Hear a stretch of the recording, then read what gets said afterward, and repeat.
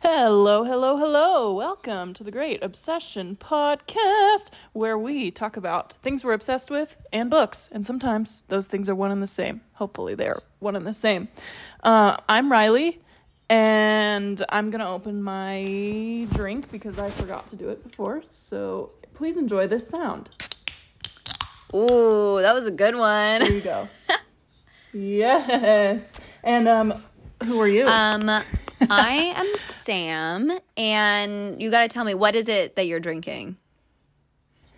Oh, it's a Trader Joe's sparkling watermelon juice beverage. Oh, getting into that spring vibe a little bit early. Mm-hmm. I am drinking my cotton candy herbal tea, if you can see it. Does it taste actually like cotton candy? Yes, it does, kind of. It's like, have you ever had the cotton candy grapes? Yes. Okay, so it's kind of similar to that, I think, where you're not like it almost tastes more like the scent of cotton candy than real cotton candy. Does that make sense? Okay. Yeah. It just, it smells divine. It's it's mango, dragon fruit, raspberry, and apple are like the ingredients, but it's like candied mango, so it's kind of, it like has sugar happenings, but it's delish. 10 of 10. I'm actually going through my baggie way faster than I thought I would, so I might have to order some online, have it delivered, but it's phenom.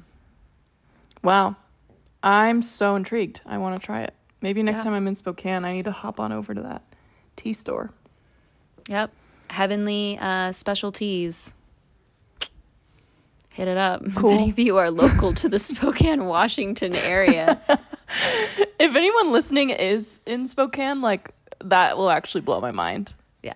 Tell us immediately. Give us every single detail of your life. And literally, tell us where you went to high school. And yeah, that's true. Anyone in Spokane is going to be like our friends probably.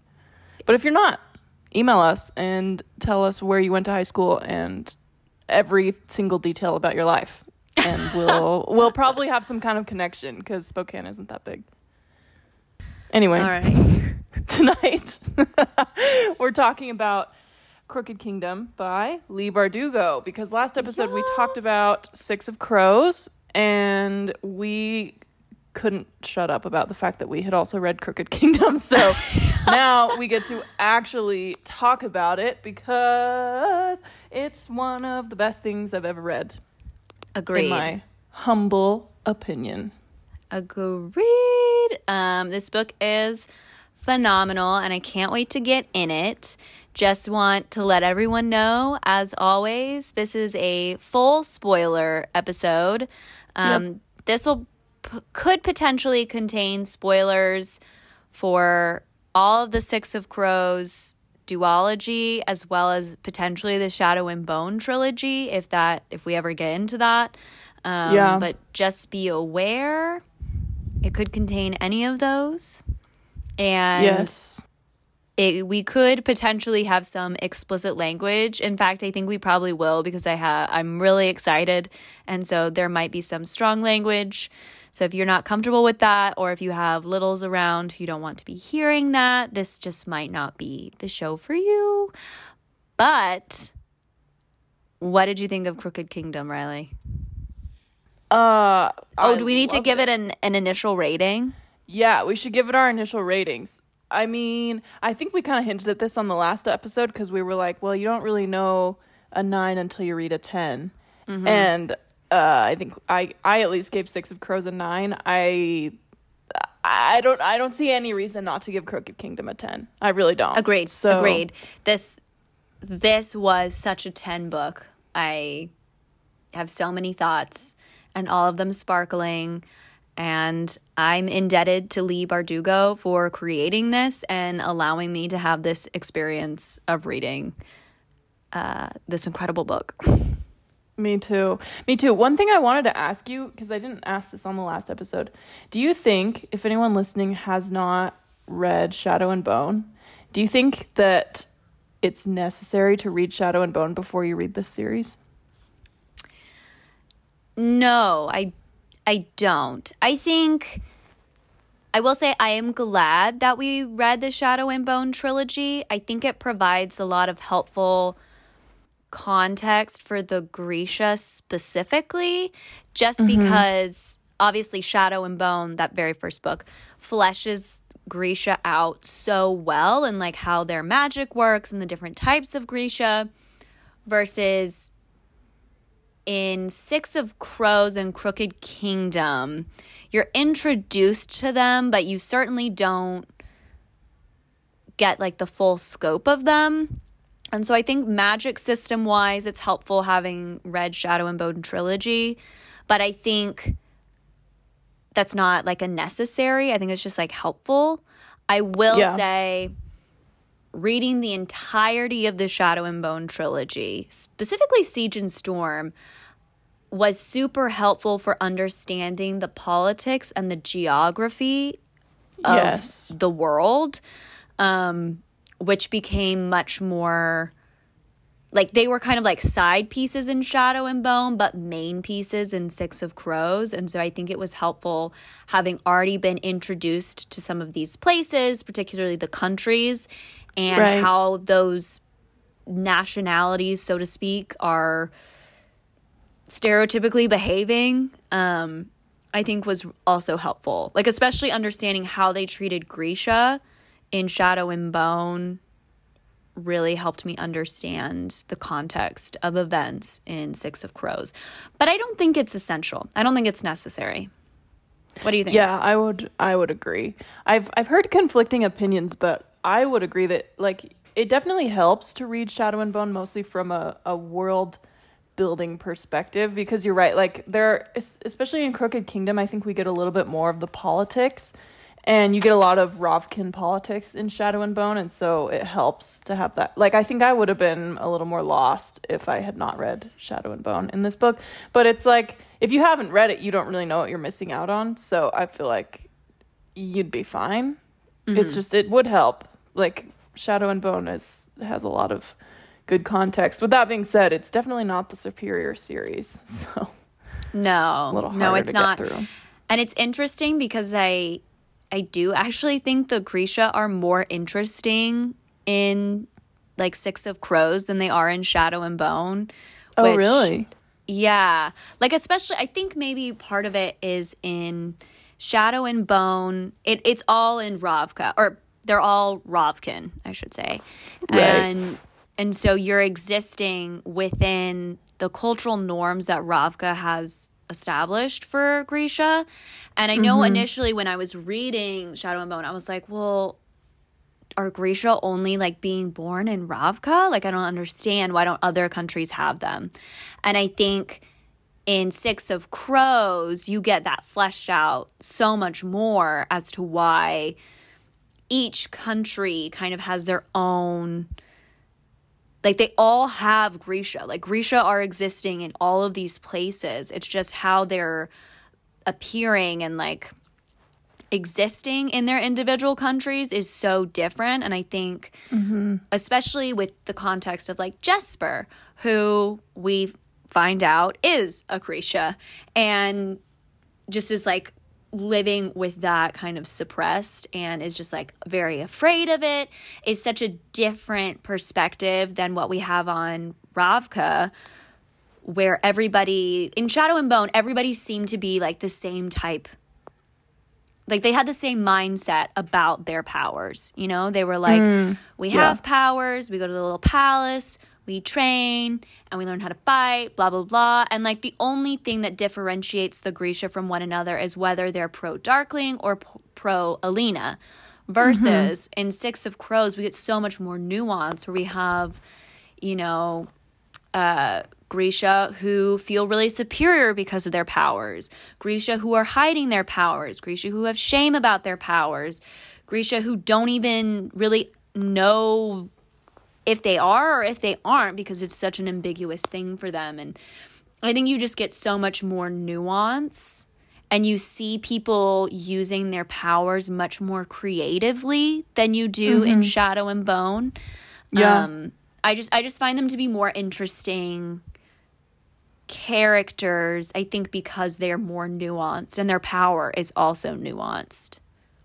Yeah, that makes sense to me, because I think in Shadow and Bone you get a lot, like, all you really get is that the Grisha are soldiers, like they're second army. They're fighting for Ravka, so they all kind of have the same training. But like in other countries, specifically here in Kerch, they don't really get any kind of training unless they came from Ravka, and so they kind of are just all like living, like you said, really differently with their powers, and some of them are using them pretty creatively, some of them are not using them at all.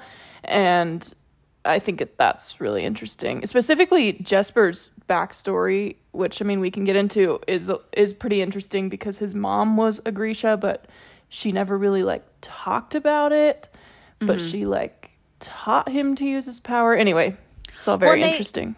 And, like, I think it's also, I don't even like really calling them Grisha, because, as they say, like, that's clearly the Ravkin name for them. And so, because I think, like, Jesper's mom was, like, Zoa. Yeah. I think is what, and so that's the word she used. I think that's really interesting. And then, obviously, like, the Fjerdans just call them witches in Fjerdan. I don't know what it's called. But I just think that I think it's just really interesting that in Shadow and Bone, we have no other word for these type of people. And then in the Six of Crows duology, we get all of these different terms for these people from around the world. It's true. It really expands the world, the Six of Crows story does, I think. I think to talk about this book, the best way to go about it is to do what we did last time, where we kind of went character by character. So I mean, I'm inclined to start with Kaz, but since we were just talking about Jesper, what if we started out by talking about Jesper? Yes, let's do Jesper, because I shake it up. Love him. Me too. My king, my son. I know. And here's the thing is I loved Jesper in Six of Crows. I was like, great time. I loved him even more in Crooked Kingdom, and I didn't think that was possible. And he has so many emotive moments. So let's just kind of like take a little walk. First of all, Jesper and Wylan. Yes. 10 of 10. Love them. It's adorable. I am obsessed with their dynamic and the fact that they're like both like peak dum-dums, but in different ways. Like Jesper is like, I'm a class clown dum-dum, and Wylan is like, I'm a little boy dum-dum. It's so true. It's just so wholesome, and they, I think, also emotionally connect in like really intimate ways that we don't see Jesper doing really with any of the other characters except maybe Inej. And I really like how he brings out that side in Jesper, which is more serious, more sentimental, more mature in a way. I think that when they go to see Wylan's mother, when they think that she's dead, and then they find out that she's actually been in prison this entire time, I was like, yo. Yeah, that was crazy. I was a little miffed that we never got any like super in-your-face resolution on that. I mean, I know obviously Wylan ends up on top, and I'm sure, I think his mother, I don't exactly remember, but I'm sure he like frees his mother or whatever. But I wanted some kind of like shock and awe, public humiliation of Jan. Is that what we determined his name was? Yeah. About that, because that was like the most brutal thing, I feel like, to read. I know. But that scene in particular, Jesper is so kind, and he's not a class clown. He reads the emotions and he reads the room so well that he like is able to give Wylan what he needs, even when Wyland isn't exactly able to articulate what he needs or what he wants. Like, he's in a state of shock. And I was like, my baby Jesper's all grown up. I know, he really showed in this book that, like, he has the maturity to like you said, read the room and, like, really be there for his friends.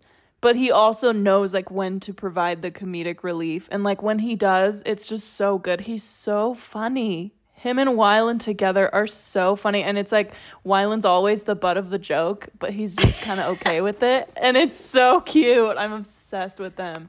And I also think Jesper does have this unique relationship with all the rest of the crows, where he is kind of like just this funny dude, but they also know that they can trust him, besides Kaz, who has some serious trust issues, which we can talk about later. But yeah, I enjoyed seeing Jesper interact with every single person in this story, but most specifically Wyland, because Wyland also goes on a journey in this story, and Jesper was there for him the whole time, and it's very cute.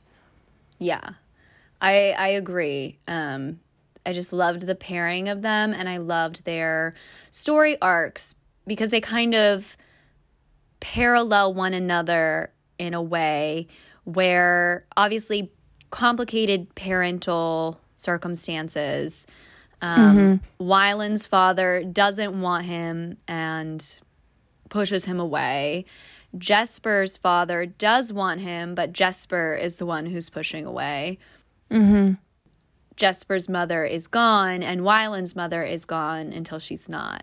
And I think that together, they're just, like, really on this, like, parental roller coaster. It's so true.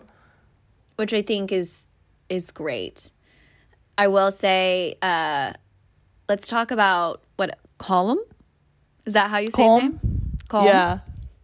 That's how I said it. Oh my gosh. When he got introduced, I thought for sure he was going to die. I was like, there's no reason that they're introducing Jesper's dad other than to kill him and, like, cause trauma for Jesper. I really thought that. So when, like, the story ended the way it did, I was so relieved because he was such a homie and he was just trying his best, doing what he thought he was supposed to do. And it was fun, I feel like, to see the contrast between him and Jesper, but also the rest of the crows, when I think it was Kaz who told him, like, you have an honest face, and that's not a good thing.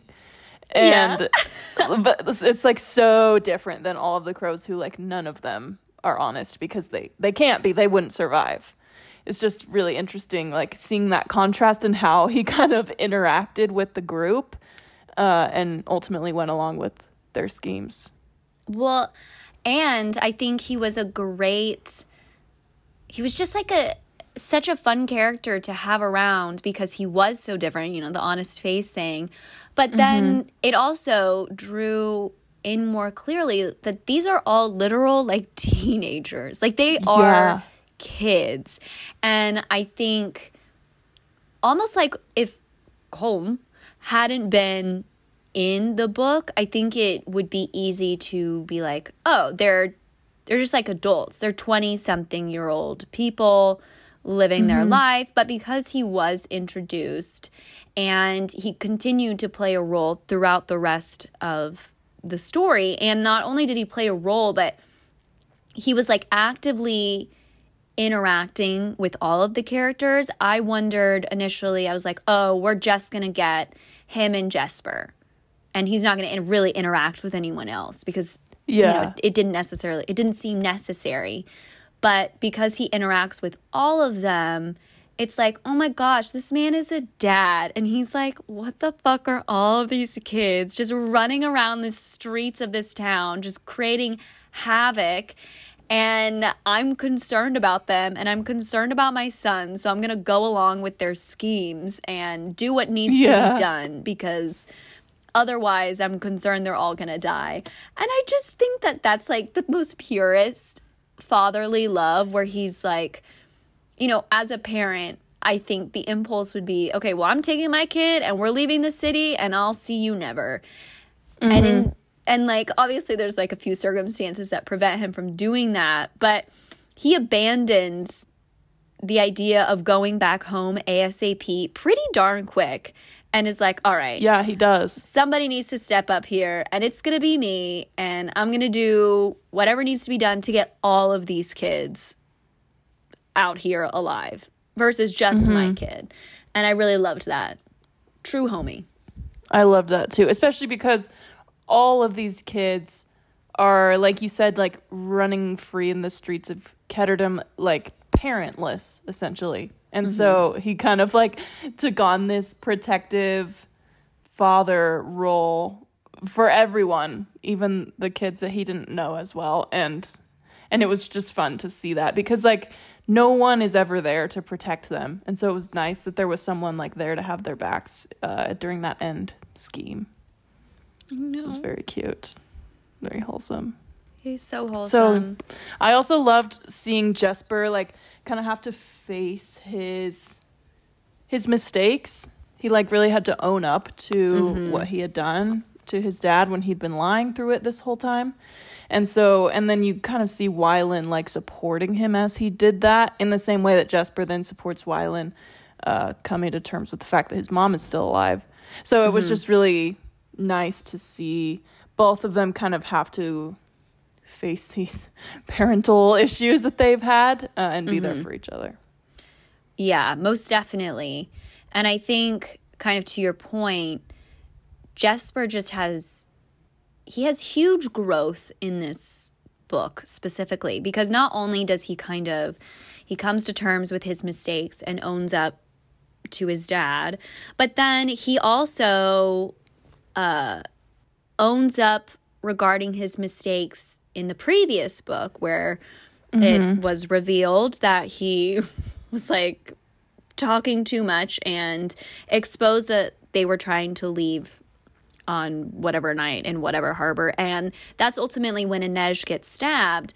And I think in this book, you see a lot of Kaz Jesper tension where they're like Kaz is like still pretty pissed at him. Jesper's trying to get forgiveness. It's not really happening.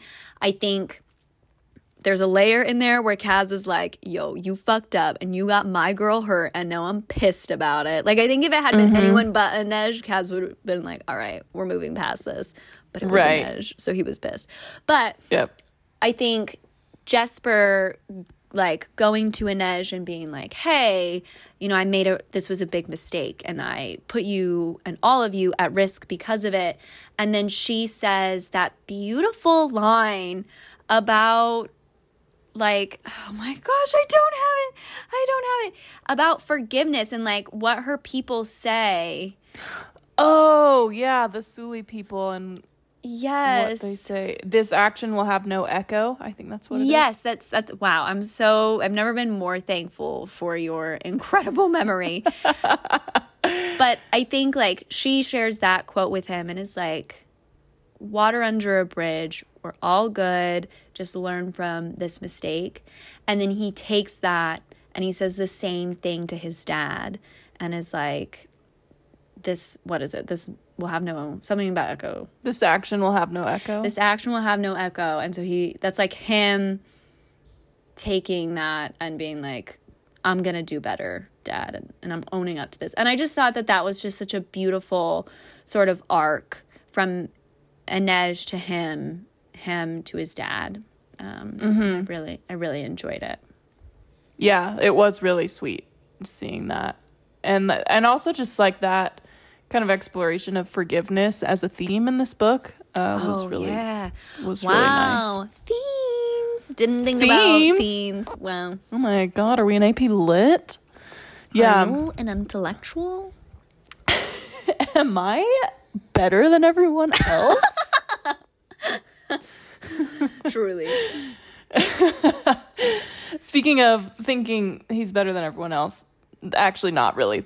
Anyway, I really want to talk about Kaz and Jesper. And I think Kaz, in a way, thinks that, he doesn't think this, but he kind of feels separated and isolated from the rest of the group because he won't let his walls down, and he feels like everyone else is not being serious enough, or just like not maybe taking everything too seriously. And I feel like there are different points throughout this book where everyone at one time or another has to tell Kaz, like lighten up. Like at one point, I think Inej says something like, Kaz says, seems everyone is forming alliances. And Inej says, those are called friendships, Kaz.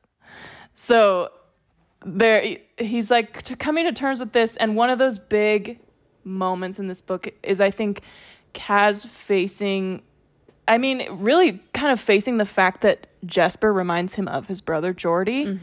And so it causes this tension between them that's like not really entirely Jesper's fault, because Jesper doesn't know anything about Kaz's backstory.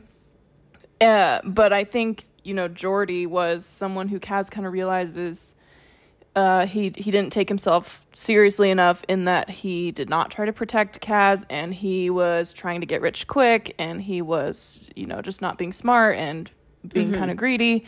And I think Kaz sees Jesper do those things, and it makes him very upset. And so they kind of have to face that. And I just thought that was really interesting how we kind of, like, I didn't know if the whole Geordie backstory would still be relevant in this book, but it very much was. Yeah, very much. And that was really interesting to me. Yeah, I think while we're sort of adjacent to themes, I think Kaz's story in particular is just like such a, I was going to say beautiful, but I don't know if beautiful is the right word, but such a nuanced picture of grief.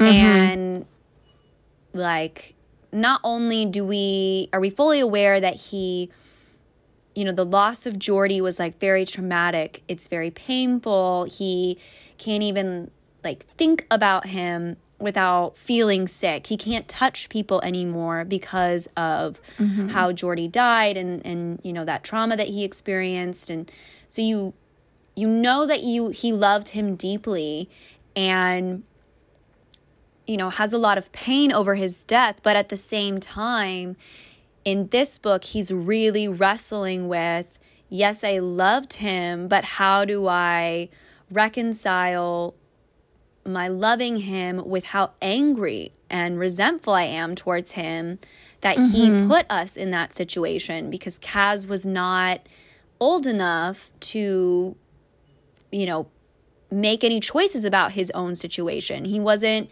capable of consenting really to like the circumstances that he found himself in. And Geordie was ultimately the one who was responsible for him, and he was the one who ultimately, screwed them both over. And yes, Geordie died, but like Kaz says so many times about how he like crawled out of a pit, and like he'll see you in hell, he's already been there, and all of this like stuff that's partially bravado but partially not. Like, he, because of Geordie's actions, like went through hell as a child, very small child. And I think that this book does a really wonderful job of showing how, when you suppress those emotions and you channel them into different places, how that can manifest in really toxic ways, and how you begin to project those feelings onto other relationships, and it prevents you from making new relationships. And I think Kaz, what I really love about this book is I think Kaz starts to sort of go on a healing journey, but it's just one book. And so we don't see him fully healed or fully redeemed or anything like that at the end. Right. We just get, these little glimpses that maybe on anyone else wouldn't seem like that big of a deal. But because it's Kaz, you're like, wow, that's huge growth. And we love to see it. And I really appreciated that Leigh Bardugo did not finish this book with Kaz, I don't know, being quote unquote healed. He's still broken. He's still wrestling with things, and he still has all this trauma to unpack. But by the end, we actually really are starting to see him move towards a better and more healthier place. And I just think that that's I don't know. She just did such a good job of showing people with like real problems and especially mental health problems and showing them in, I think, a pretty genuine light and showing them have growth, but not, you know, oh, all of a sudden we're all better because like I fell in love with somebody and that cured me. You know, that's like the world's worst narrative. And I think YA tends to maybe lean into that a little bit. Yeah. And it's like, okay, but what about the 600 pages worth of trauma that you just experienced? It's fine. And I think that I just really have to bring that up because in the Shadow and Bone trilogy, I had big beef with Leigh Bardugo for taking a character who was dealing with mental health problems and like brutally killing him unnecessarily. And I just really feel like this book speaks to a lot of growth as a writer, and I just really appreciated everything that she did here with these characters. Yeah, I agree. It was a big, big, big improvement from Shadow and Bone. It's really amazing. Like, they don't even feel like they're written by the same people. I know. Isn't that crazy? It's so crazy. Yeah. I don't really know, like, how that happened. But something interesting that I think I heard this on the Flights of Fantasy podcast is they're really good about, like, reading interviews with the author. And so they have all these tidbits about, oh, the author said this about this scene. So shout out to them. In their episode about this series, they were talking about the scene with Kaz and Inej in the bathroom. I was dying. I was desperate. I was on the floor screaming. Not really. In my head, I was. Yes, and, same. According to that podcast, Leigh Bardugo said somewhere that that scene was hands down the hardest scene she's ever had to write, and she rewrote it like 20 times before it got perfect because she essentially was saying like she really wants Kaz and Inej to have this moment, but she also wants it to be realistic and not like a moment where they're like, all our problems are solved, we can touch, we're in love. Like, because like that would just be like not serving of the characters. So I think it was really, really well done, that scene. It felt really, everything that happened felt really true to character, and there was just like so much sexual tension without like hardly any physical contact at all. It was crazy. So I was just really obsessed with that and the fact that she wrote it 20 times and created the perfect scene. It's a gorgeous, gorgeous scene. And I think that even like it's just such an intimate scene. Like, I've read, you know, spicy scenes and all that jazz, and they're a good time. Don't get me wrong. But I think that this was probably, like, the most intimate scene I've ever read, where they just, like you said, you can feel the sexual tension, but you can feel, it's like this, like, really taut rope is connecting them. And they're not going to get closer, but they're not pulling apart either. And they're just like sitting in that space. And it's really charged. It's just such a charged scene. And you're like, as a reader, I was like, what's going to happen? Because I truly did not know. You don't know. Yeah. Truly didn't know. And I think it came across that the characters also didn't know. Like, the characters themselves were like, I don't know what my limit is here. Like, where's my limit versus my desire? Because they're not the same. And I think that made it just such a ride to read. And for some reason, and I don't think it says this, like, I think it's just a regular bathroom. I don't think anybody's like in the bath, but like in my mind, it's like really steamy in there for some reason. Like somebody's just taking like a really hot shower, so it's like steamy, and that somehow adds to it a lot in my mental imaginings. Well, it's like the fact that she's sitting on the counter with her legs apart and he's standing in between her knees. Like that's just the best. A really sexy position for them to be in, and just really wild that it happened for Inez and Kaj. Like when Inez and Kaj, did I just say that? Yeah, I did wonder about that. Lol. Um, yeah, when he went and like stood there that close to her, I was like, oh shit, oh shit, oh shit. And then it just kept getting more and more and more and more and more, like building the tension. It was crazy. And I think there's even, I could open the page if I really wanted to, but I think there's even like a part where Kaz says something about like desire kind of clouding his thoughts and distracting him from, you know, the trauma that's threatening to surface. And ultimately the PTSD that he has wins out. But I guess I'm kind of diagnosing him here with PTSD, but like he clearly has these flashbacks that he has to fight.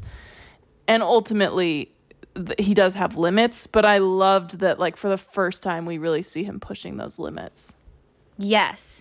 And we see him, I guess he kind of pushes the limit in Six of Crow. We're just not totally aware. Like when Inej puts her hand on his face. At the time, you're like, okay, that's sweet. They're like just weird kids, right? But then afterwards, you're like, oh, that was like a massive moment for him. But I think continuing on throughout this book, you just get like just the littlest, tiniest breadcrumbs of him actively trying to like push through his own mental barriers. And I just think that's really wonderful. Yeah. I love to see Especially it. It's so rewarding after, you know, we read the first book and they have that moment where Inej says, I'll have you without armor, Kazbrecker. I will not have you at all. Like we see his armor kind of start to come down in this. And it's only when Inej is around, which is so cute. I know. God, she's so powerful. I know. I'm obsessed with her. Should we talk about her? Oh my God, let's do it. I'm so ready. So, this is queen shit. This is literally. So Inej, favorite character, Six of Crows. Favorite character, Crooked Kingdom. I love that in Six of Crows we see her find her quote unquote like arrow, and she decides she like has this sort of vision of becoming a I guess like slave hunter pirate, for lack of a better term. And she like really wants to find the people who are subjecting children and people to slavery like she experienced, and she like wants to hunt them down and free the slaves, which is incredible. I'm obsessed that she took all of her like skills and things that she had a lot of shame about from Ketterdam and like the person that she had become, and she's like, is the old Inej even in here? I don't know. And she like takes all of that and is like, you know what? I'm owning it. This is who I am now, and I'm going to turn this around for the greatest purpose possible, which is hunting slavers. And I love that for her. She's just a queen the whole way. I found really compelling in this story the introduction of Dunyasha, which when she first came in, you know, she comes in like so surprising out of nowhere. Like when Inej gets attacked on top of the silos, I was like, what? Like, why are we introducing like a totally new character here? This is kind of wild. But then it was really interesting how like she believes in this concept of the shadow, which is essentially like someone who's the opposite of you, and you kind of have to fight them, face them, whatever. Well, it's like all of your sins catch up to you, and like your sins are your shadow, and if you have too many sins, your shadow becomes stronger than you, and it will hunt you down and kill you. Yeah, which was a super interesting concept to me. And like, and we kind of see that every character more or less has their shadow, but especially Inej has this big moment, you know, where she kind of has to come face to face with this shadow of hers. And it's just so like she's so empowered, and I know, just it's really it's fun to read from her POV, because it's not that she doesn't feel fear, but she just like so clearly knows how to face fear. She's so focused. she's really focused and she's really confident. Like when she's like, I don't work with a net. You know, on the high wire, I'd be so terrified. I was like sweating reading the scenes where she's walking the high wire. But she's really fun to read because that's like something she wants, and she craves that like freedom of doing dangerous things and being good at it. And I'm obsessed with that for her. Same. I also you made me think of this when you were talking about Dunyasha as her shadow. I think it's super interesting because in all of their scenes, Dunyasha, I hope I'm saying that right, but her whole thing is she dresses in all white, and Inej dresses in all black, which I'm obsessed with that contrast. So especially when you think of, it's almost like Inej is like, oh, Dunyasha is my shadow, but then visually, it's more like Inej is Dunyasha's shadow, and she ultimately kills her, which I'm obsessed with because we know that Dunyasha is like really gets a kick out of killing people. Like she enjoys the death and she enjoys the hunt, and we know that Inej does not really feel that way. She has much more complicated and nuanced feelings about death and about violence. And so it's interesting because it felt more like Inej was Dunyasha's sins coming back to kill her. Yeah. Which I'm just like fascinated by, if we're just like reading way too much into it, or if Leigh Bardugo was like, I got this symbolism, girl. I'm going to go with, I hope that it's the symbolism. I think so. Because I also found that really fascinating that the quote-unquote shadow was the person in white. And Inej was the person in black. Because just, I don't know, in typical like tropey YA novels, chosen one type of stories, it's always like the valiant chosen one versus like their weird throwaway shadow, and this is like totally flipped it around.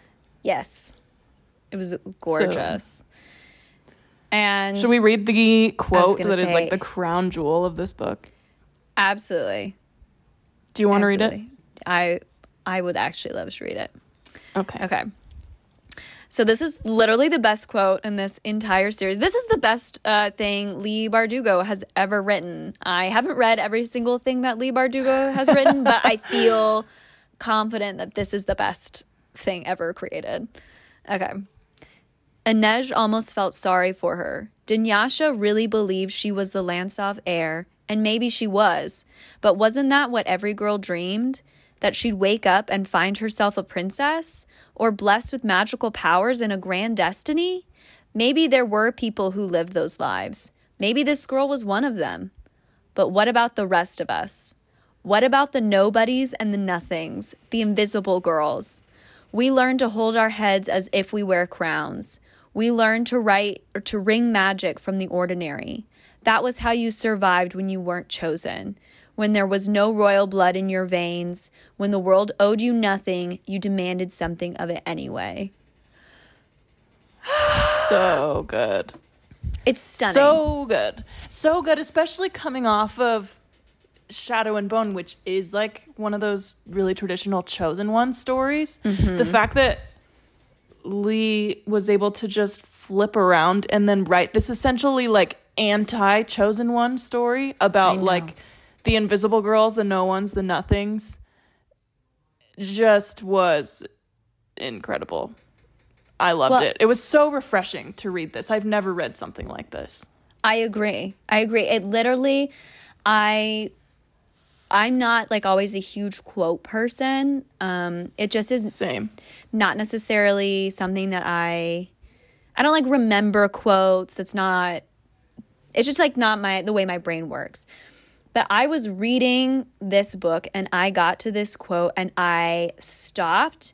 I opened my phone and I like entered into my notes app the page and like book title and everything. And I was like, this is something I 110% have to go back and reread.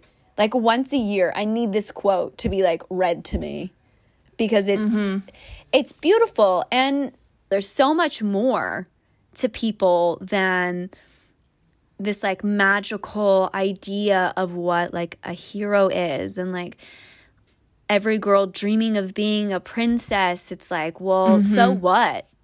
That right. Like, and I think especially when we know Inej's backstory and that she was sold into prostitution and that she still has a lot of trauma from that, and her agency, her freedom was taken away in every possible way, and she like finds her own agency and her own freedom, and she makes her own way. Like, yes, Kaz helps her, but like at the end of the day, she's the one who reached out to Kaz to be like, hey, I'm gonna shoot my shot, I can help you get me out, you know? She was the one who instigated that, and she's the one who has this dream of leaving Ketterdam and making a better place, even though everybody else kind of has a dream of just like remaining there, but making their like circumstances better within Ketterdam. And she's like, no, I'm going to continue to push these boundaries. I'm going to continue to push myself to be somebody when everybody keeps telling me I'm nobody. And it just is so beautiful. And it's interesting to me because she is the Wraith, and like her whole character is she's silent and invisible. Like, like her whole point is like her usefulness to the team is that she can make herself a nobody, make herself literally nothing. And she just like has this like beautiful quote about when the world owed you nothing, you demanded something of it anyways. And I think it just really flips everything that people say about Inej on its head without ever, like, it like flips what people say about her on its head while still allowing the character Inej to shine through and not have to change to flip that narrative, you know? Yeah. It's true because her nature in this story, like she kind of has this journey, but she doesn't actually change that much. She keeps that confidence that she has. She keeps that devotion to, you know, her faith. She keeps just like this sense of purpose. Like the moment she gains it in the incinerator, she never lets go of that, and it really drives her. And so it's cool to see how she essentially just kind of comes to terms with the fact that the world owes her nothing and she's going to demand something of it anyway. And that's like what her whole journey is. And I just really love that. It's really unique. Yeah. It's very unique, and it's very powerful. Yeah. But I also love... Oh. I was just going to say... I feel like we're about to say the same thing. Maybe, because literally immediately after this beautiful quote is this part where Dunyasha's like, "The blood you spill is the blood of kings," seethed Dunyasha. Inej raised a brow and slowly wiped the blood of kings on her trousers. She's such a boss. She's so funny too. She's Being hilarious. in her POV is so funny. She's in just her own way. Literally quiet comedian in the back row, just killing it. One-liners. Yeah. We love to see it. I know. She's got it all. We love to see it. And she really does have it all. I don't know what I was going to say. I don't either. No complaints on Inej. Yeah. Nothing negative to say at all. No. Filling the room with positive energy. I will say, because I want to make sure that we talk about the ending. So do we talk about the ending while we're talking about Inej, or do we talk about the ending when we get to the end of the podcast? Let's talk about it at the very end. Okay, perfect. We got to talk about Nina and Matthias. Yeah, we do. R.I.P. I am sad. Pour one out. Honestly. And it's interesting because they're their romance is the most clearly and like deeply fleshed out. Like, you know, they have a lot of history. We see them, you know, making a lot of romantic headway in the first book and then just further building upon that in this second book. And then he is the one, you know, somebody had to die. And it's him, which I think is kind of interesting because their relationship was the most developed, but it was the one I had the least like emotional investment in. Yeah. No, I agree. Because, yeah, I don't know. Something about maybe just the fact that Nina as a character, like, I love when she's there, but she's not the most interesting character. Like, she's not, at least in this story, I don't feel like she has much of an arc except for this part where she loses, you know, her Grisha power as her identity and she kind of battles this addiction. But, I mean, I know that she's one of the POV characters in King of Scars, so her story is not over, and I think that's why she doesn't have, like, kind of this nicely fleshed out arc. But maybe that just makes her and Matthias's story maybe fade into the background a little bit when you're comparing it to these other characters. I don't know. Well, and I also think, and I talked about this a little bit on our Six of Crows episode, but once again, Nina and Matthias, I feel like they feel the least like Ketterdam. Like the others feel like they're a part of the city versus these two feel like they're visiting. And I think in some ways they feel like they're almost like visiting in the group dynamic as well. Like I feel like they're less there, like less invested somehow. It's true, because I feel like all their best moments are between them two. Like, all the chemistry is between the two of them. And, I mean, they do have chemistry with the rest of the group, but just not. It's just, it's not as It just feels strong. Different. It's, like, less sparkly than everything else. Like, you know? And I get it. It's also kind of interesting to me because at the end of the day, Nina and Matthias are also kind of the most, I'm going to say, like, conventionally good. And they're, like, the most conventionally heroic. And so I think, in a way, that makes them less interesting to me because the others feel unpredictable. Like, I feel like I understand their motivations, but even still, that doesn't always mean I can predict their actions. Versus Nina and Matthias, I feel like they never really surprised me. No, yeah, I agree. And I think in the last episode we mentioned how Matthias's arc kind of reminds us of a certain character in Throne of Glass. And this, like, kind of hate to, like, learning that your hate is taught and learning to overcome it is, like, something that I've seen before. And maybe that's just because I read Throne of Glass. Maybe that's because I have left a religion and abandoned a belief system that I grew up with. So it's nothing super new to me. And so it seems like Matthias's story should be really compelling to me because of that, but it's not. It's just not. And maybe that's because it's predictable. Well, and here's an interesting thing that I feel like never got addressed and would have made them more interesting. Because to your point, like, it's really interesting on the surface that he is, like, finding that his entire belief system and this world that he's been raised is, like, fundamentally flawed. And except it becomes this point where it's like a 180 where it's, like, so flawed that there's no redemption in it, and how could he ever, like, empathize with it again is almost how it comes across, which is not very interesting. Like, it just is, like, that kind of falls flat. And what I think could have been interesting is, I believe in Six of Crows, it's like revealed that Matthias was raised by the Druskell because his parents were killed by Inferni Grisha.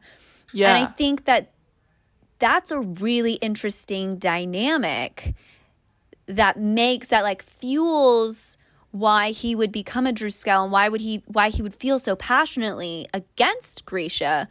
But it's like after Six of Crows, that just doesn't exist. It's never mentioned again. That's so true. And I think forgot about that.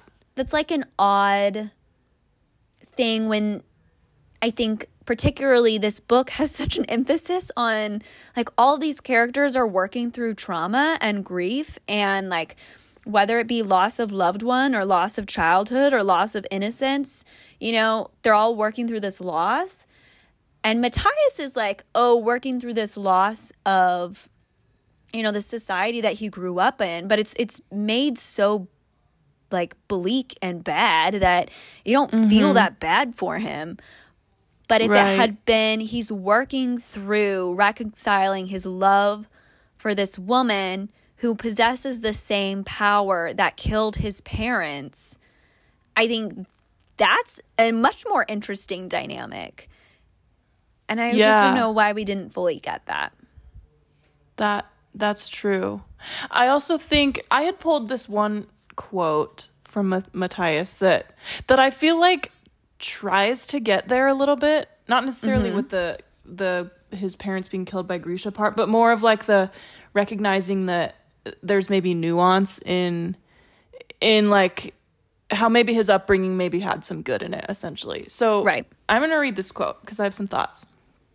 So he thought again of what Nina had said to him on the ship when she'd been in the worst grips of the Parem.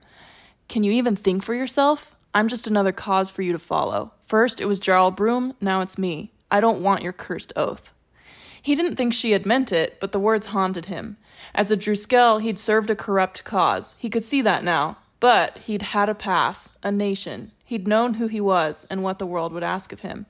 Now he was sure of nothing but his faith in Jel and the vow that he'd made to Nina. So at the moment I read this, I underlined it because I was like, okay, relatable to me in that I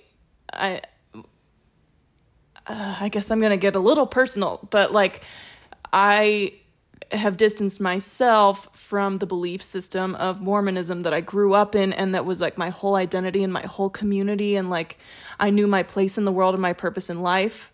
And so when I read this, he'd known who he was and what the world would ask of him. I was like, wow, Matthias, relatable content.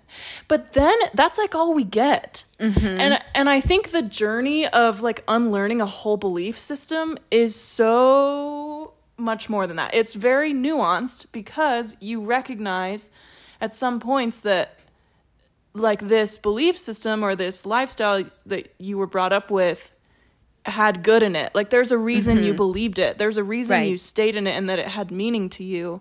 And it's like this is all we really get is him being like, oh yeah, he'd known who he was, but he just never really seems to, I guess, yearn for that previous time when he thought he knew who he was. And so it's almost like it oversimplified his arc maybe. And that's why it just fell a little flat for me. Yeah, no, I would agree 100% because even while you were kind of talking about that, I was trying to think back and like nowhere in, I almost called him Elias, in Matthias do we get like a sense of real isolation. Like he never seems to feel isolated. He never seems to feel like purposeless. It's like he channels all of that into his relationship with Nina. Yeah. Which I guess is like maybe a little toxic. IDK. Well, he does move from having this oath to Jel, his god or whatever, to now having this oath to Nina. So it's like he went, I don't know. He didn't essentially unlearn how to like not live for one very, very specific purpose and one thing only. Which is so tragic because he dies. He dies. He dies never learning that. And I think, so what I want to know is, what are your thoughts on how he dies? Like the circumstances of his death, because he's attempting to like talk to a Druskel, like a young Druskel, and convince him, or convince is maybe not the right word, but he's trying to be like, hey, they're like, not all Grisha are bad, and like this cause is too black and white, and he's like trying to kind of break through to him. And I thought it was like a really strange death. I really enjoyed that it wasn't related to the scheme. Like it wasn't part of like, I mean, they were kind of running a heist, but it was completely unrelated to that. And I did appreciate that, because that was like a fun level of unpredictability that I didn't see coming.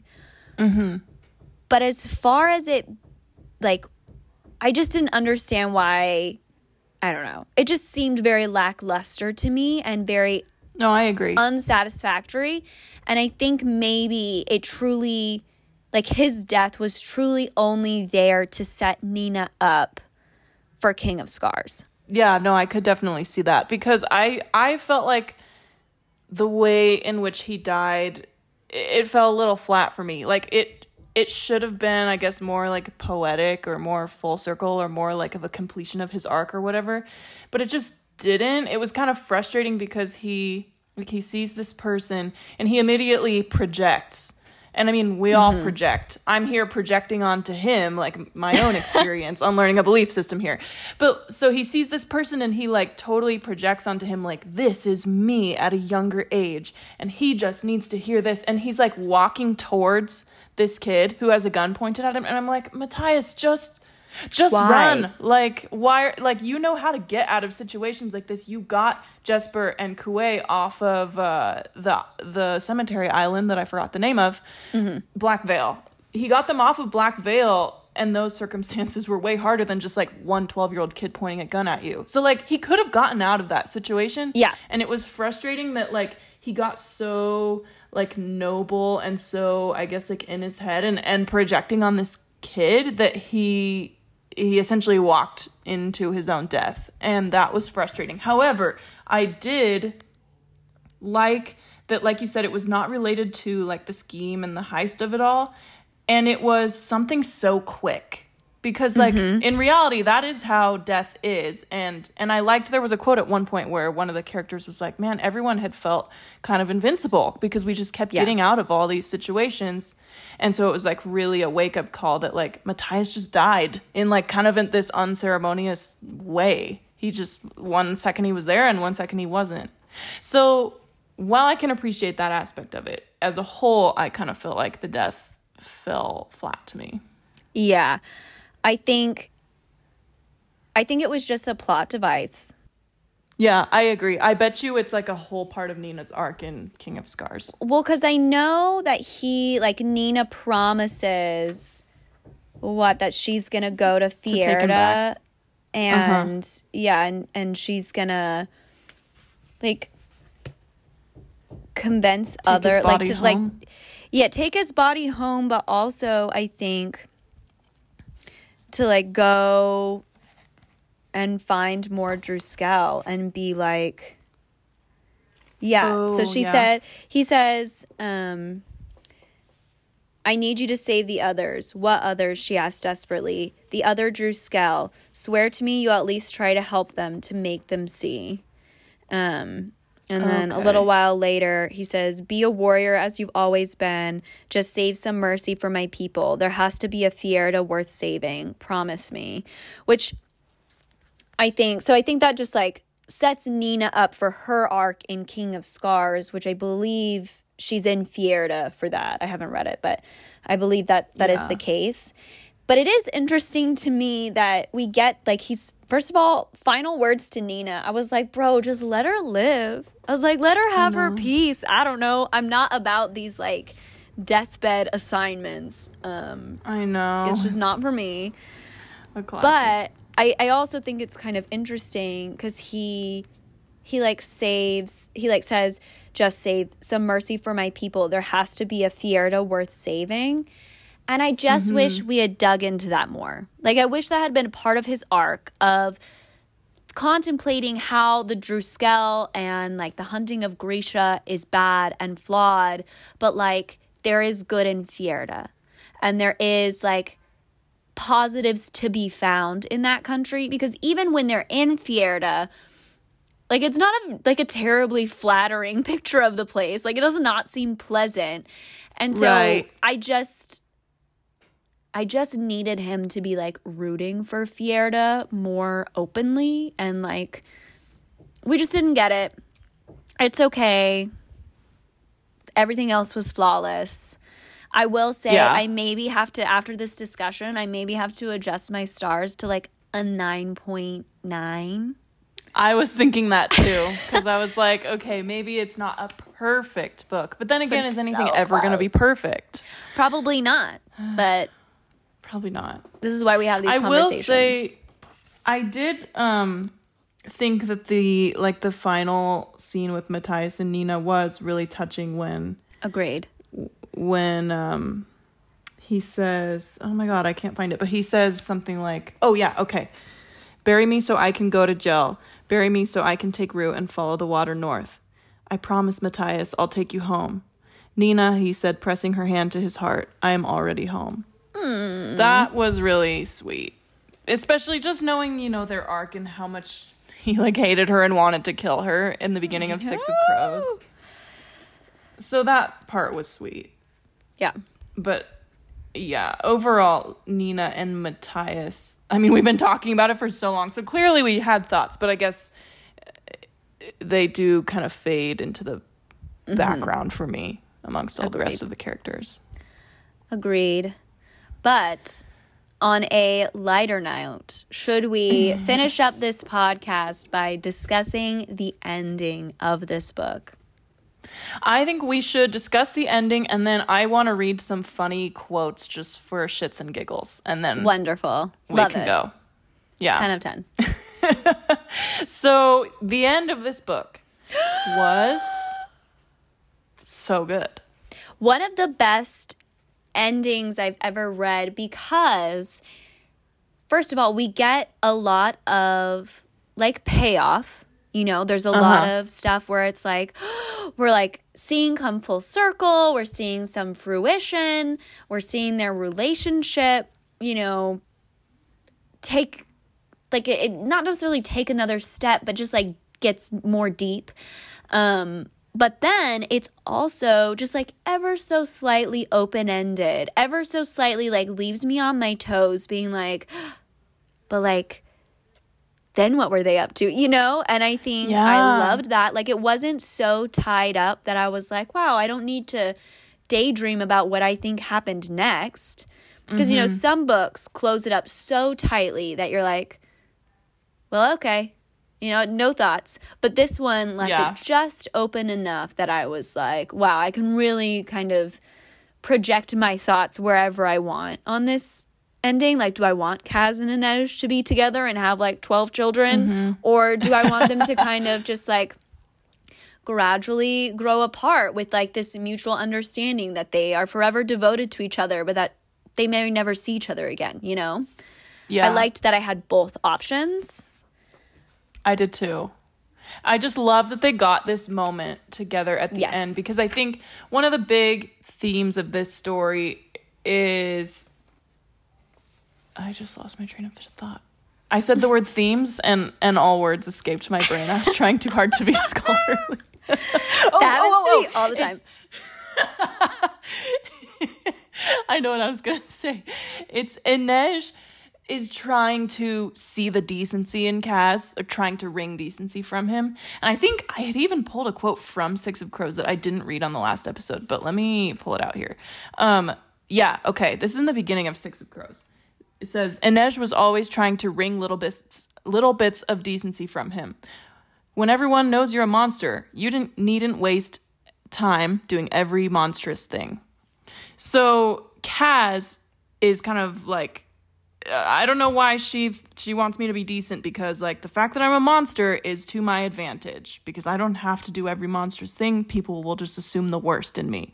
And Inej is the only person that doesn't assume the worst in him. And then at the end, after all this time where he just keeps being the worst on purpose, he does like one of the most decent things ever. Actually, like 3 of the most decent things ever. Oh, yeah. Because he pays off her indenture, and he brings her parents, and he buys her a ship.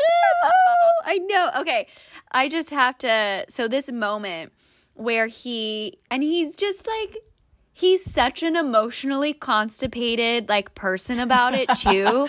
I'm just obsessed with it, because he has her. First of all, he like doesn't even verbally. He's so funny to me, but he like leaves her this note and is like, meet me at the harbor. And she's like, okay, whatever. I think she's like a little like bitter about it too, because she's like, oh, Kaz, what's he want now? And so she goes to the harbor, and then he's like, here's a little telescope or whatever they call it. And he's like, look at berth 22 or whatever. And she's like, what about it? And he just she just like sees that it's like painted the Wraith.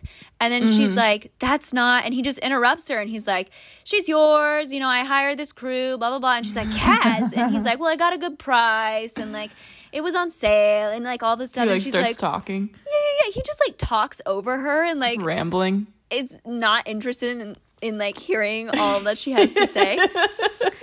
And I'm obsessed with that. And then she's like, I don't know what to say. It says, his bare hand flexed on the crow's head of his crane. The sight was so strange, and Inej had trouble tearing her eyes away from it. Say you'll return. I'm not done with Ketterdam. She hadn't known she meant it until she said the words. And I'm just obsessed with that, because they like just leave this place with a promise that she'll come back one day, but like they don't have any promises between each other. They don't have any like grand, you know, words of devotion or anything like that. It's just like this unspoken thing between them that just seems so right, not only for both their characters, but also both their characters' sort of like state of mind and growth levels. Like for them to like actually end up in a relationship would be like pretty bad shit, and would not. Yeah, it wouldn't make sense. No, it wouldn't make sense, and it wouldn't be healthy, and it would be the type of relationship that crashes and burns in like a catastrophic way very shortly later. And so I think the way this ends is just like them laying this really wonderful foundation for themselves, and then they like hold hands. Oh, and it's this whole thing, and I'm dead. And then, of course, he does the same thing again, where he just like talks over her, and she's like, what? And then he's like, then she like starts crying, and he's like, oh, was this a mistake? And I love such a classic boy. He's so boy, just like big boy energy. Yeah. Which I do love. But I will say one thing that killed me is she like starts to like fall, like she like starts to collapse, and he holds her up. Yeah. And like I don't know like what he like mentally was doing, but that's like a lot of touching for him. He's like barehanded. They just held hands, and now he's like literally holding her. Obsessed with it. But of course, best part. She started forward, then turned back to Kaz. Come with me, she said. Come meet them. Kaz nodded as if steeling himself, flexed his fingers once more. Wait, he said. The burn of his voice was rougher than usual. Is my tie straight? Inej laughed, her hood falling back from her hair. That's the laugh, he murmured, but she was already setting off down the quay. Oh, so cute. It's so beautiful because he's obsessed with her laugh, and he's like, is my tie straight? Oh. Dead. Absolutely dead. It's very like teenage boy. Like, it's so, I was just obsessed with this moment because it was all just so teenage boy. Like, we're finally seeing his armor come down. Yes, precisely. He like shows so much vulnerability in that scene. And like, he's like, did I make a mistake in like bringing your parents here? And like, do I look okay? And all of this stuff is just, it's so wonderful. And I think it's a scene that really reflects his age, which is a lot of fun. It is fun because a lot of the times these characters are doing things that 17 and 18-year-olds don't actually do. I do have to talk about the Pekka Rollins chapter. Yes. Oh my God, I forgot about this. There's so much to talk about in this book. I know. I literally finished Kaz's chapter and I was like, Pekka, do I even need to read it? Nothing's going to be better than Kaz. Yeah. And holy guacamole, I am obsessed with this idea of Inej going without anybody knowing. Yes. And just like threatening the shit out of Pekka and being like, and like she does, like, this is shady. Like when she goes into the children's room and like the little boy is holding a stuffed crow instead of a stuffed lion, I was like, damn girl, okay. But like the fact that she went in and did this, and it's so un-Inej. It's just out of Inej's character, but it's so in Kaz's character that it's like, oh, they're like really rubbing off on one another. That's what these last two chapters are. It's like, yeah, totally. Inej has had this impact on Kaz, but Kaz has had this impact on Inej. And you know that she did this specifically for Kaz. Like, yeah. She was like, you leave him the fuck alone. You messed him up good, and we're not dealing with this shit again. So get out of town and don't come back around my mans. And I loved it. I loved seeing this side of Inej, which I didn't know that I would, but I did. It was powerful. No, yeah, I loved it too. Because it was very her in that, like, she didn't actually hurt or kill anybody. She just threatened them so that they had a lot of fear of death. But she, and like you said, she's like pulling the Uno reverse card on Kaz. Yes. Like, you did this decent thing for me, well, I'm going to do this like kind of seedy, sketchy thing for you that, is very much in your, I guess, wheelhouse. So yeah, I was obsessed with that. And I was also obsessed with just the way that the Pekka Rollins versus Kaz storyline kind of ended, because I was thinking, I don't know, I just feel like a lesser writer might have just killed Pekka Rollins, but I liked that instead of him dying, like, Kaz literally just outsmarted him to the point that Pekka was like, you won. Like, he took the L. And I really liked that. Well, and I think what is also really interesting about the Pekka Rollins story is, like, I don't remember the exact ages, but when Pekka essentially ruins Kaz's life, like, Kaz is this little boy, like, he's tiny, and then he turns around and ruins Pekka's life by implying that his little boy is now, in some kind of awful circumstance, and now it's a gangbanger from the barrel who's conning him and using, like, his son. And it's like, okay, Pekka was like a gangbanger who manipulated a little boy, and now Kaz is a gangbanger. Is that the gangbanger? Is that right? I mean, that's the word. I don't fully know what that word means. I know, that's... you run in gangs? I don't know. Anyways, I remember when that movie Spring Breakers came out, everyone's like, it's a gangbanger movie. And I was like, what is that? Okay, so I'm going to be upfront. Maybe I'm using that term wrong. The point is, he's a gang boy who's now using a child to manipulate. And I think that's a really interesting parallel. Yeah. Yeah, no, it totally is. I didn't notice that parallel, but you're right. You're right. Kaz really, again with the Uno reverse card. He pulled it out. Mans knows how to play. Yeah.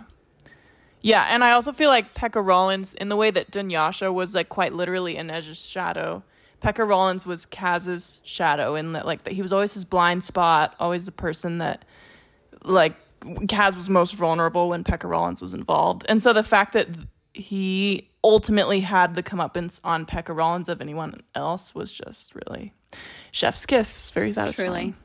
Truly. Incredibly satisfying.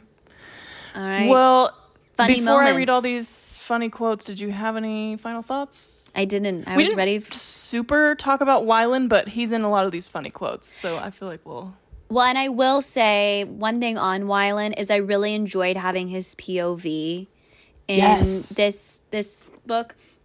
I think because he's coming from like such an, I'm going to say like an outsider's perspective, like he is interestingly feels more like he's part of the gang than Nina and Matthias do, but like ultimately he's not a street kid. He hasn't, been forced to this place of his, against his will or anything like that. Like he's coming from it from a little bit of a different perspective. He's coming to the criminal underworld from a different perspective. I guess I'll say totally. And so I really appreciated when he was like looking at the rest of the group and the group dynamics and what they were doing from that sort of removed lens, where he was like, this isn't normal. This isn't what regular people are doing. And everyone else was just like, this is what we do. And so I think he was a valuable perspective on this that I really enjoyed. Yeah, I agree. I really liked his perspective. And also we kind of got to go on this little journey with him of like realizing that he has strengths despite, his inability to read, and like learning to play to his strengths to the point that his weakness doesn't really matter. We love a character who learns to play to their strengths. And instead of overcoming weaknesses, they play to strengths. I think that's so interesting to read. I agree. Because overcoming weaknesses is predictable and also not possible. I've never overcame a weakness in my entire goddamn life. So fucking true. That's such a great point. Oh my gosh. Wow. I loved that. Speaking of overcoming weaknesses, there was actually a really good quote in here about that. It was kind of going along the themes of addiction, which, is a big theme in here, and fear. And it's from Nina. She says, Zoya used to say that fear is like a phoenix. You can watch it burn 1,000 times and it will still return. The need for Parem felt that way too. So it's like this idea that you can watch your own weaknesses burn 1,000 times and they'll still return. So true. So I read that and was like, wow, so true, bestie. I was just about to say that. Wow, I can't believe we have this same brain. For funny quotes, I would just really love to give, the moment that it deserves to the Jesper Kuwait kiss scene. Because it was the funniest shit I ever read in my life. I was screaming. It was so unpredictable. I was like, wait, what? What? No, I totally didn't see it coming. I was like, Jesper, you dumb bitch. I was like, you messed this up. Oh my God. Because Kuwait, like, is kind of this character who's just, like, there in the background most of the time. And this is, like, the one time he shows his personality, and I was so obsessed with it. It was so funny. So, I hope he's in King of Scars. I haven't heard anything. I do, too. I don't know. But because he's going to Ravka, I think. And he's really important. So he is very important. But I hope he teams up with David, with Jenya's boy. Oh, yeah. And then start working on the antidote. He's just such a funny little silent man. Because he silent man. We love a silent man. Well, it's funny because I think they're like, oh, he doesn't speak the language, like, at all. And then by the end, they're like, this kid is understanding, like, basically everything. Like, he definitely knows what they're saying and all this stuff. And he just is like a sneaky little asshole. And I don't know. I love him. Cracks me up. Yeah. Okay, so this scene was so good. So this is after Jesper's like kissing Kuwei, and then he's like, this kiss kind of sucks. Like, this is really lame. And then Wylan, still looking like Kuwei, appears in the doorway, and Jesper's like shook. Jesper jabbed an accusing finger at Kuwei. You should have said something. Kuwei shrugged. You were very brave on Black Veil, since we're all probably going to die. Damn it, Jesper cursed, stalking toward the door. You're a very good kisser, called Kuwei after him. Jesper turned. How good is your Kirch, really? Fairly good. Okay, then I hope you understand exactly what I mean when I say you are definitely worth more trouble. No, you are definitely more trouble than you're worth. Kuwei beamed, looking entirely too pleased with himself. Kaz seems to think I'm worth a great deal now. Jesper rolled his eyes skyward. You fit right in here.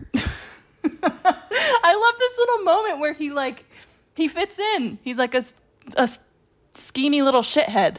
Yes, that's exactly what he is. So funny. It was so funny. Okay, let me just read a few more funny quotes so that we can appreciate this book for the hilarious masterpiece that it was. So funny. This quote I thought was great because it was funny, but it was also so true. This is a quote about Kaz and Inej. Two of the deadliest people the barrel had to offer, and they could barely touch each other without both of them keeling over. I thought that was funny and also like, wow, so true. It's so true and so sad. It's really interesting to me that they like have opposite touching fears. Like, yeah. Like he can't touch anyone, but like she doesn't really want to be touched. Yeah. You know? It's like, so it kind of works. They're very yin and yang in that aspect. Yeah, because they both have this like touch related trauma that like kind of fits, like their traumas match. Right. Yeah, their traumas match. Oh, I hate thinking about that. Yeah, sorry, I hate it, but like it works really, really well for them. Well, not really, because they don't want, that's the problem, is it's not that they want to be able to touch, it's just that their trauma prevents them. So yeah, I guess it it's actively just, doesn't work.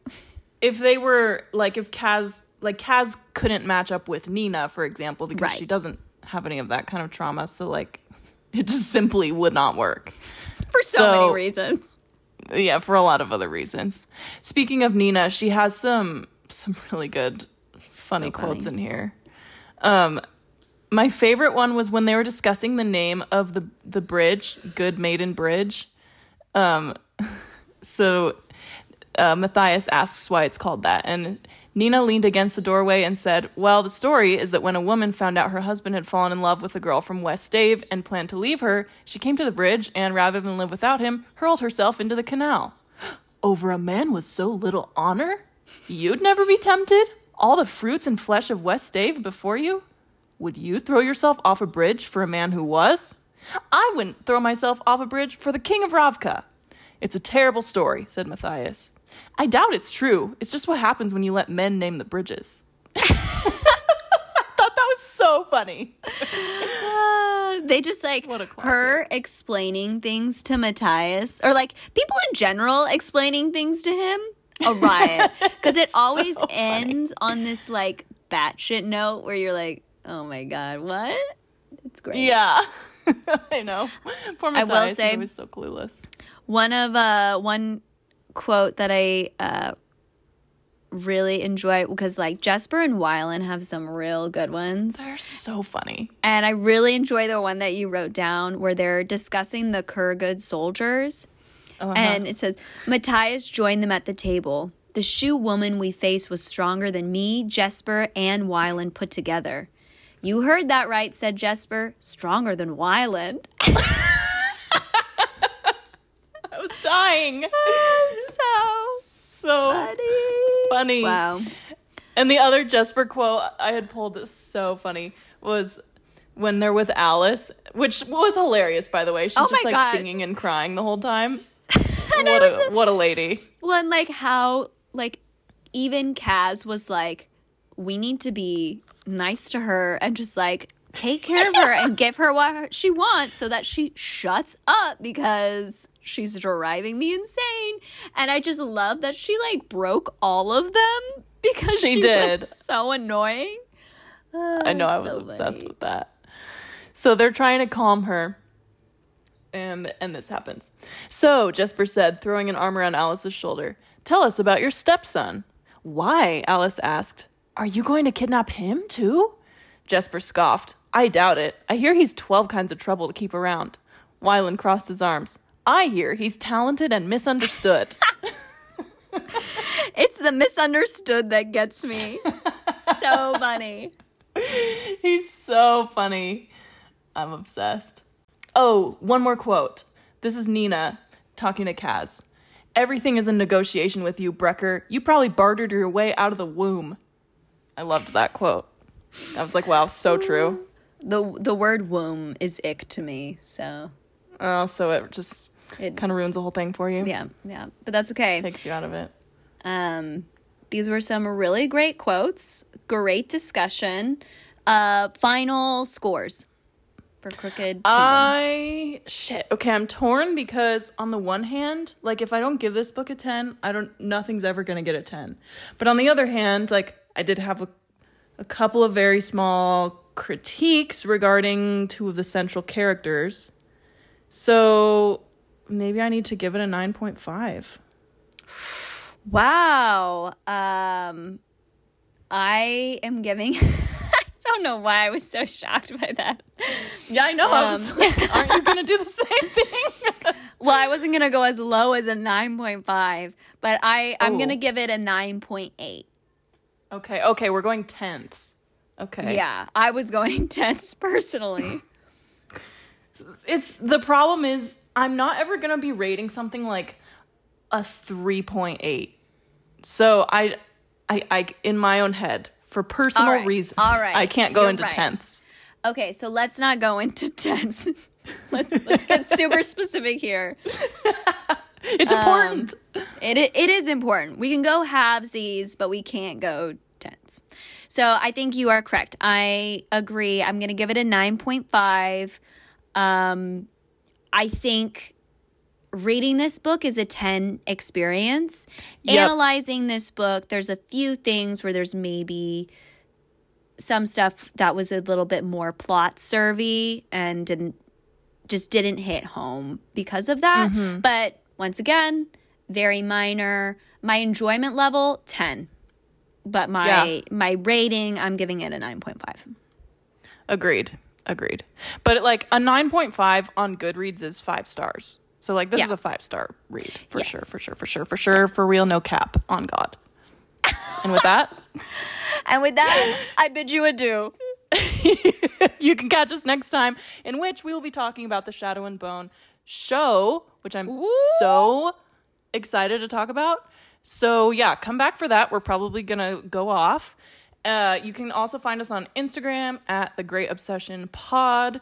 Send us all your thoughts, THOTS. You can also send us your thoughts on our email, which is thegreatobsessionpod@gmail.com. We would love to hear from you and quote you on the podcast if you say something extremely, incredibly profound. And that's all I have to say about that. Bye. Bye.